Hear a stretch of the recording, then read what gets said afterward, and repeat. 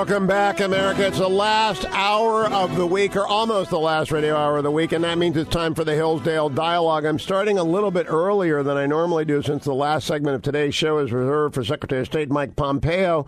But I'm joined by Dr. Larry Arnn, president of Hillsdale College, and he's brought in a ringer this week. He's absolutely drafted a ringer. Professor Mark Blitz is the Fletcher Jones Professor of Political Philosophy and the Field Chair of Political Philosophy, the Director of the Salvatore Center for the Study of Individual Freedom at Claremont McKenna College. Professor Blitz, welcome. Dr. Arnn, always is a pleasure to have you.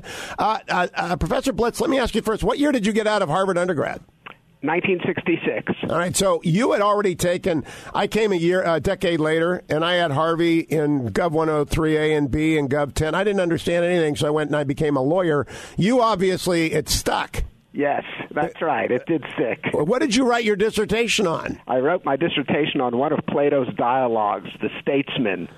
And did Harvey advise you? Yes, he was my advisor, yes. Oh, my goodness. We have a real talent here. Dr. Arnn, I'm glad you've gone out and gotten a ringer from Harvard. I'm glad that you've finally yielded that the West Coast Straussians are the people to talk to. Well, Mark is an old man compared to me, but it's true that I knew about him years before he knew about me because in my political philosophy written qualifying exam, I was given by Harry Jaffa an essay by Mark Blitz to comment on, long before I knew who he was.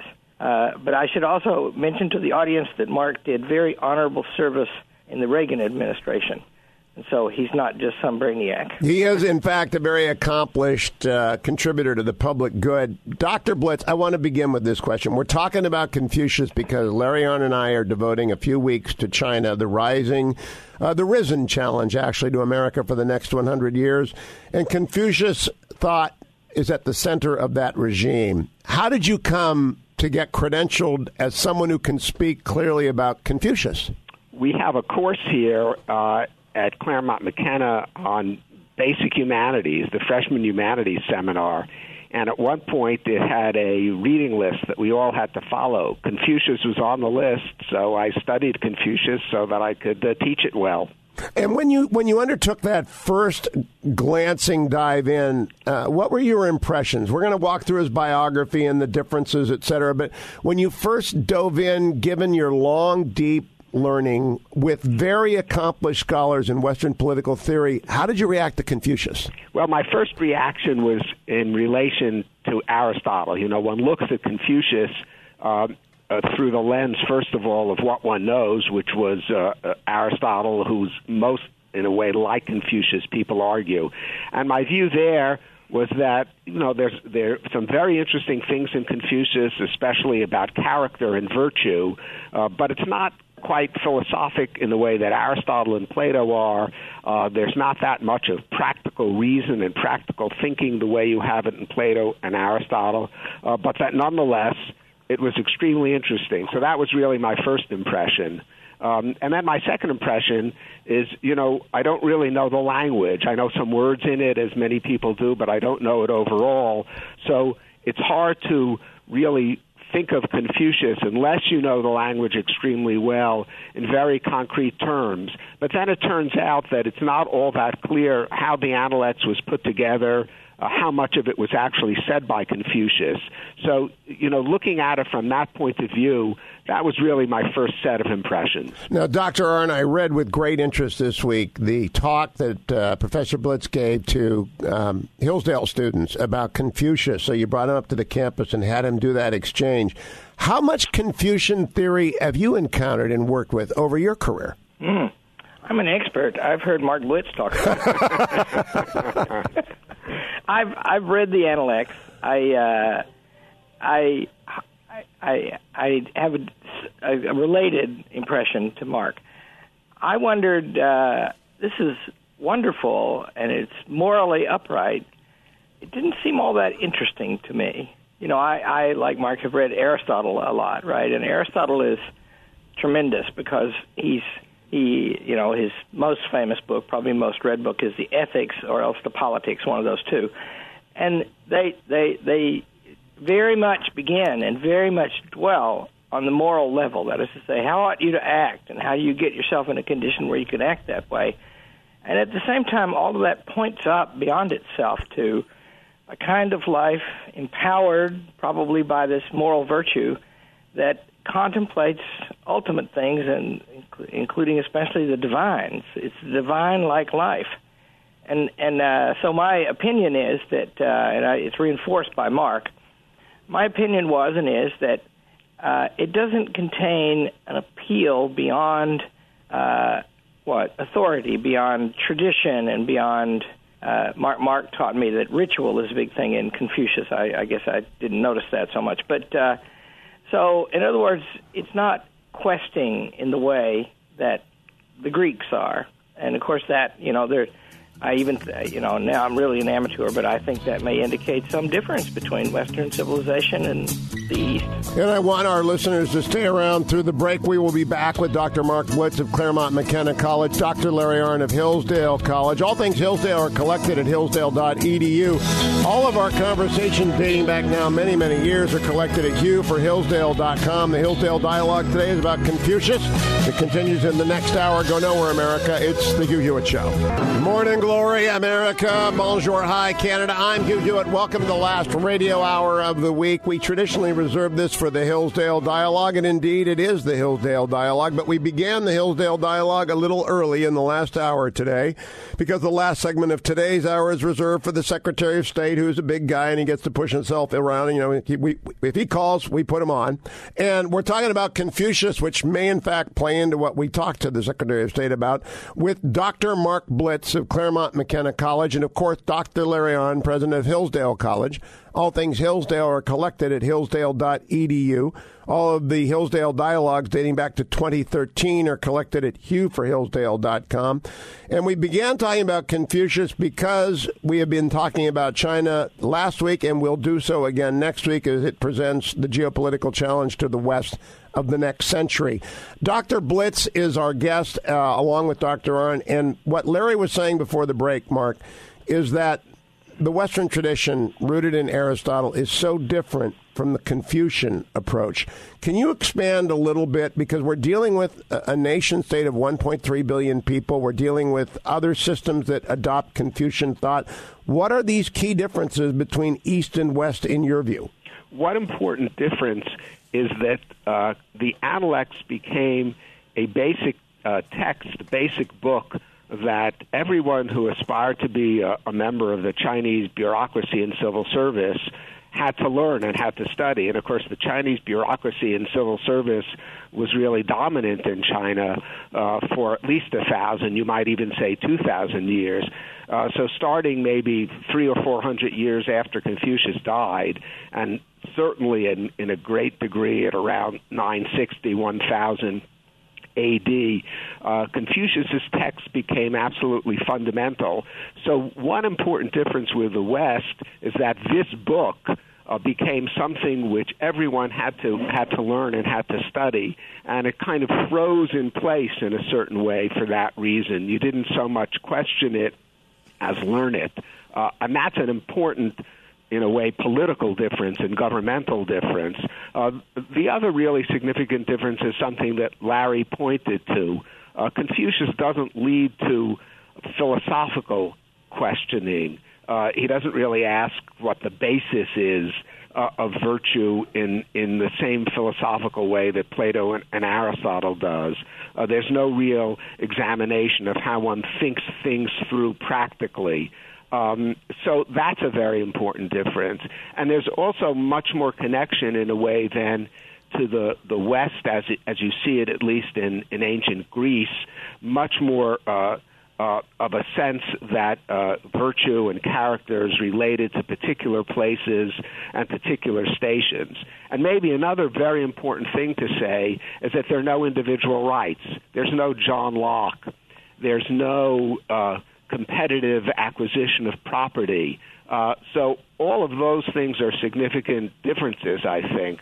But the emphasis on virtue and character is similar and also very important. Let me underscore for the audience, the book to which both Dr. Blitz and Dr. Arnn have referred to is the Analects, Analects. Dr. Blitz, we spell it out for the Steelers fans, and we have to do so. We do so slowly. The Analects. Now, I've never read the Analects. This was not part of Gov 103A and B. It wasn't part of Gov 10. It wasn't part of law school. Dr. Blitz, do we need to change our curriculum? And I'm going to go to Dr. Arnn with the same thing, given the fact that China is now the other superpower, that it is, in fact, the dominant challenge to Western thought. Do we need to all begin to learn the Analects? I don't think so, really. I think the key thing for us in our education is to learn ourselves, learn our own history, learn our own books, learn our own traditions, learn our own standards. That, I think, is still fundamental.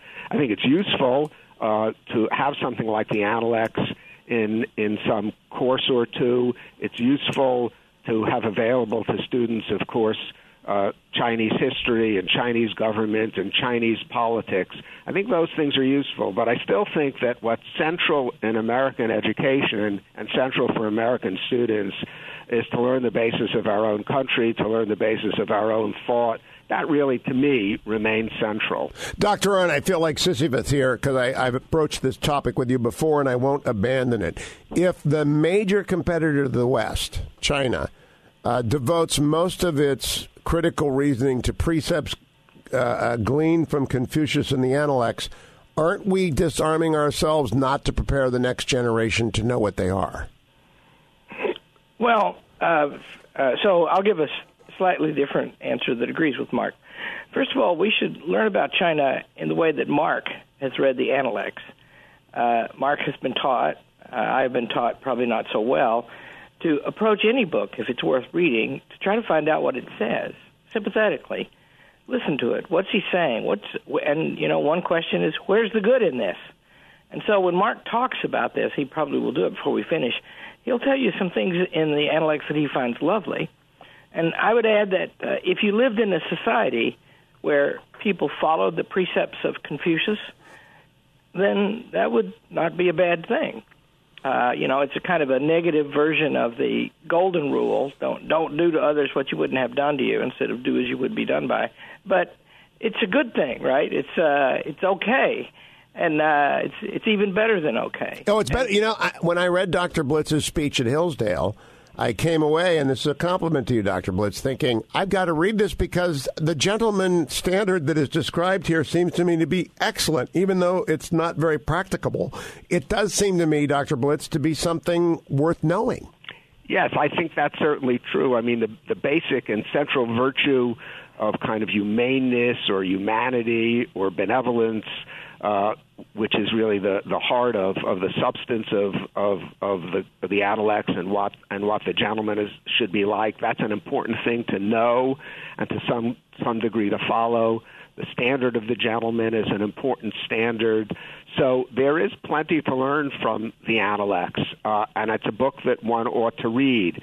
But really the heart, I still think, of our education has to be our own thought, our own tradition, the Greeks, and then also, as I mentioned, natural rights and liberal democracy, thinkers such as John Locke. I think it's important for us to remember what's good about what we are and use that as a basis from which we then try to understand and benefit really from books such as the Analects. That's my view of it. After the break, we'll do bio, but Dr. Arnn, I'd like to know, having been exposed as you are now to Confucius and been doing it for a few years, do you understand Chinese leadership differently and hear them differently? Do you hear Confucian teaching when they approach a problem, and do you see Confucian teaching as they negotiate in a particular way?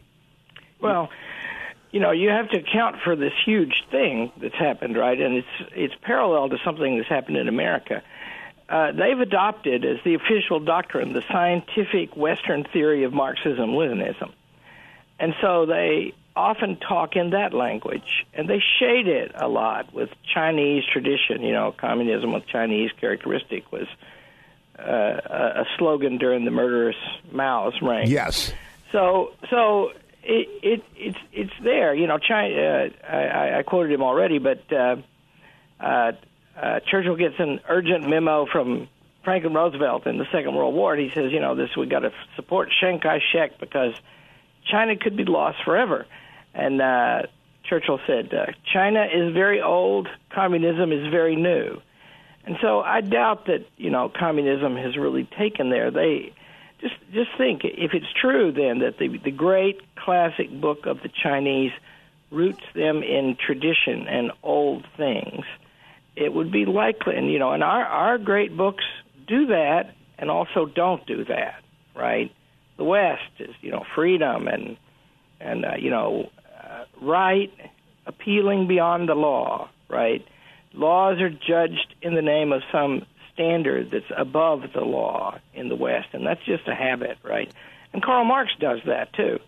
But the Confucius is, so I think of it as, you know, I wish that they were more fully Confucian. That's better, I think. When we come back from break, we are going to talk about the biography, Dr. Blitz, and that'll be the short segment. But we got 30 seconds. Your comment on what Dr. Arnn just said. Do you view Chinese leadership differently, having come to know something about Confucius? I do in the following way. The Chinese leadership under Mao often attacked Confucius because they thought Confucius represented the old things and the old ways.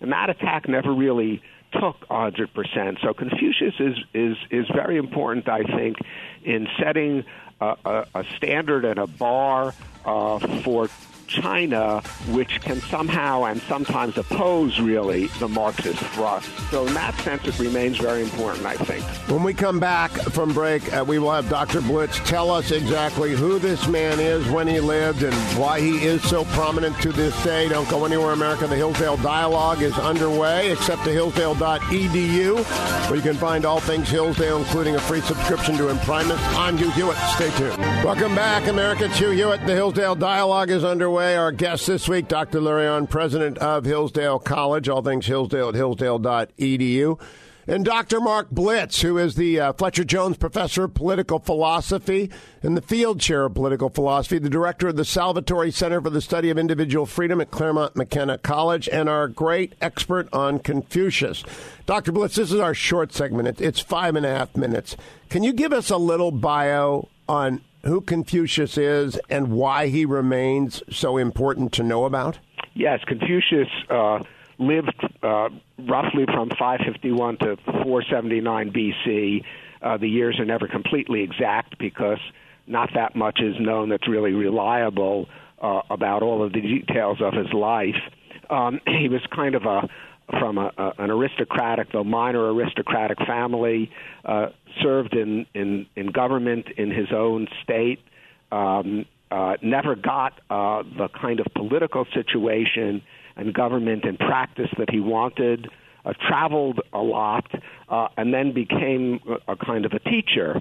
And with students who revered him, who collected these sayings of Confucius and all of those around him, and that collection of sayings, what we know now as the Analects, began to become fundamental and fundamentally important, and what became ultimately part of the examination system for everyone who wanted to be really in the civil service, the higher civil service in China. The higher civil service in China really ran and dominated China for a long, long period of time. So Confucius became fundamental to know and to learn for everyone who wanted to make his way up. And then Confucian teachings, of course, seeped down into the country as a whole. So a fundamental and fundamentally important figure really from a long, long time ago. Now, does he remain that way? You've noted in your notes to me that he created a well-educated civil service. In other words, he was ahead of the progressives in believing in a Mandarin class. Does he remain revered, and do the Analects remain mandatory learning for would-be presidium members in the PRC? No longer mandatory learning. That ended even before the PRC. It ended in 1905.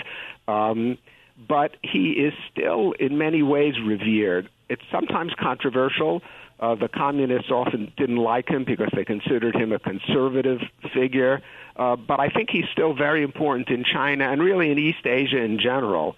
So it's not, I don't think, at the same level that it used to be when he was fundamental for the examinations, but it's Confucius's thinking and the analects are still very important. And a last question for this segment. You've told us, and Dr. Arnn told us, there's no systematic discussion of justice. There's no theory of happiness. There's no theory of government.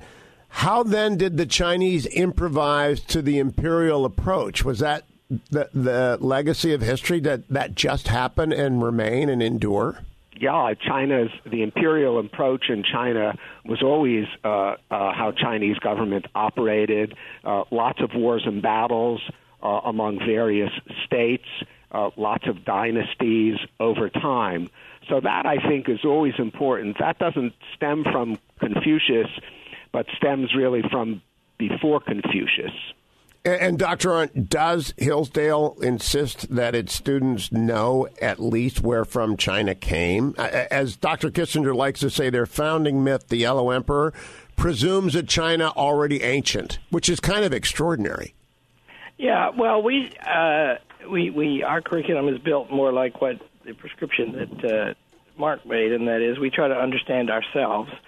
But there is a lot of study of China at Hillsdale, and there's an increasing interest in studying Mandarin, and we have ways that a student can do that. And, I once in a while think that we should hire somebody to teach Mandarin, but I don't know about that. I mean, and remember, the human soul is not infinite, and one has to focus, and there's such a rich set of things to know about us, and those things are universal, right, in a way that Confucius probably is not, rooted in the tradition of his own place. When we come back from break, we'll talk about that non-universality and what exactly it is that is the substance of Confucian thinking. With Dr. Mark Blitz and Dr. Larry Arnn, go nowhere, America. The Hillsdale Dialogue continues after this. Welcome back, America. I'm Hugh Hewitt. The Hillsdale Dialogue is underway. This is the last segment. This is the payoff. My guest this week, Dr. Larry Arnn, president of Hillsdale College, all things Hillsdale collected at hillsdale.edu, all their wonderful online courses. And our special guest today, Dr. Mark Blitz, Fletcher Jones Professor of Political Philosophy at Claremont McKenna College. We're talking about Confucius, and Dr. Blitz has put together a summary that I hope in 10 minutes is not going to teach us what Confucius thinks. That's not possible, but maybe give us an outline of the major points, Dr. Blitz.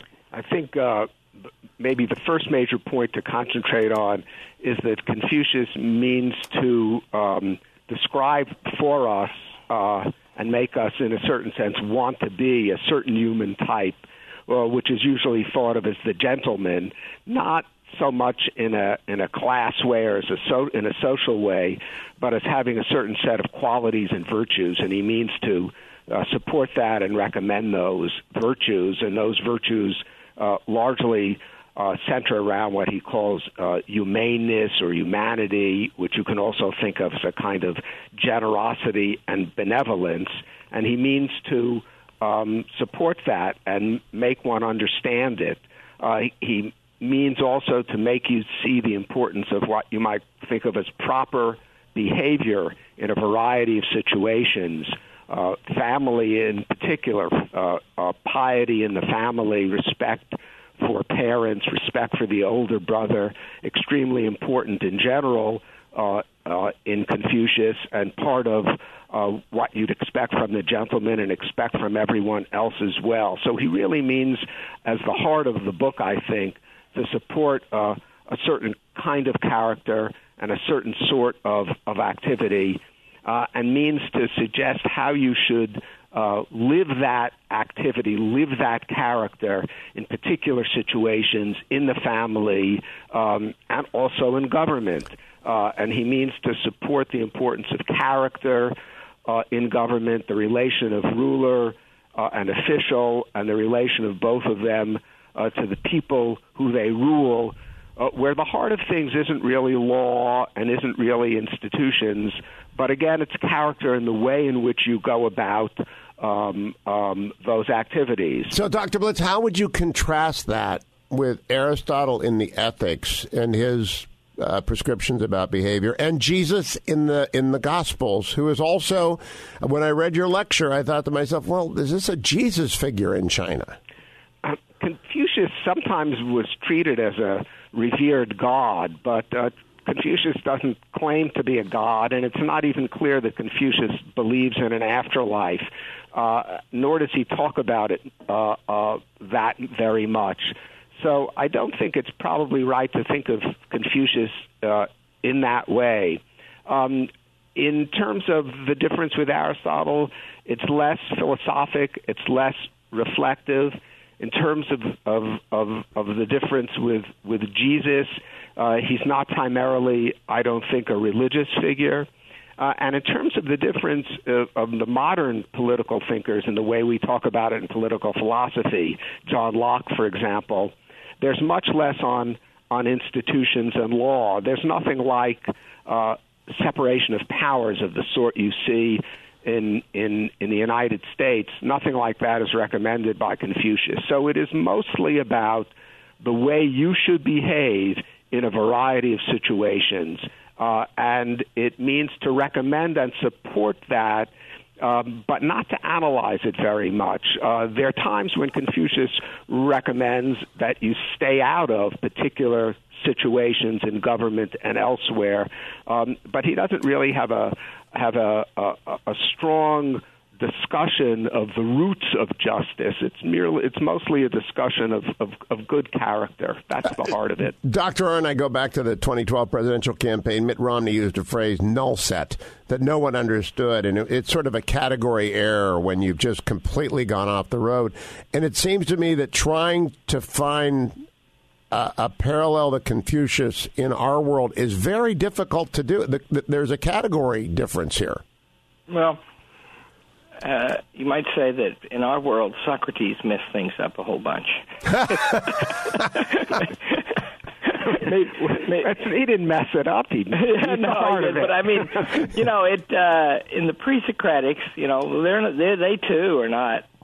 So what are you looking for? You're looking for something that explains, the Athenian way as authoritative, with an appeal to a standard of morality that is not necessarily confined to that, but very rooted in that. And that's not what, I guess Confucius came about 100 years before Plato, but, it's just very different in the West after Plato and, after Socrates. And so, if you just think there's a kind of a parallel here, right, because Jesus claims to be a God for every human being. Yes.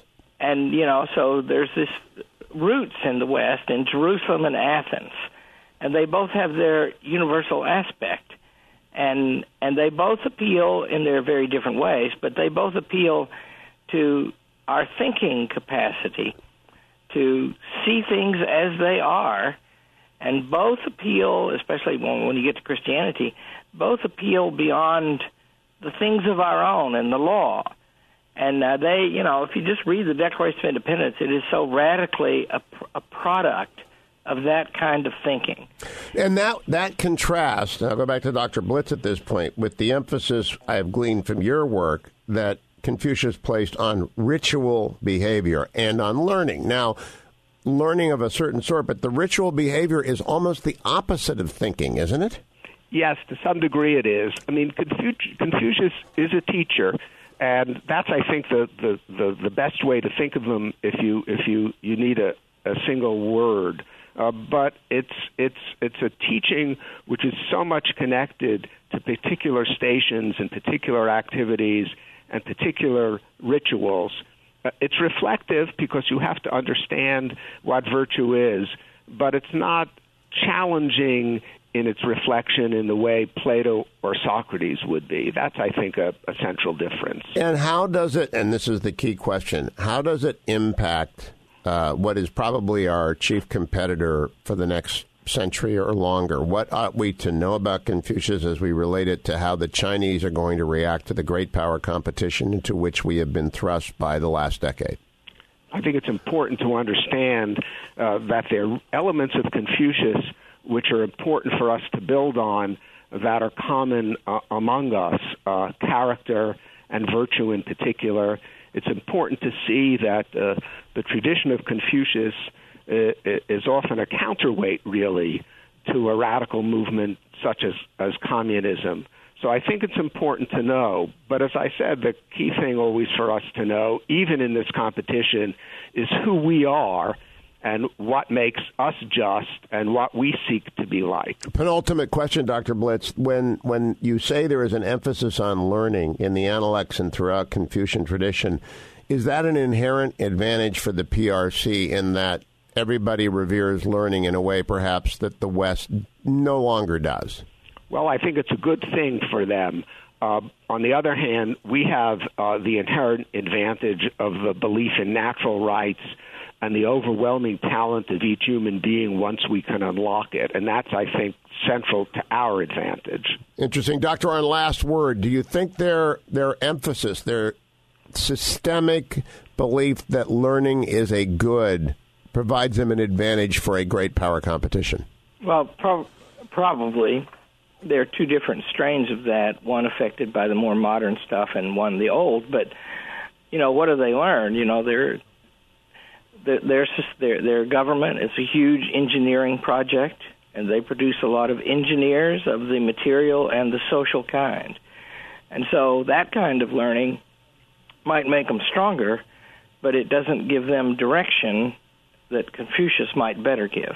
When we return next week, we will be talking about the great power competition ahead with Dr. Arnn and yet another expert. I want to thank Dr. Blitz, though. It's a wonderful. I hope that you'll think about doing an extended series on this, because I found your lecture to the students to be quite terrific, Dr. Blitz, and I appreciate your taking time this morning to be with us. Thanks very much. Thank you, and thank you, Dr. Arnn. Thank both of you.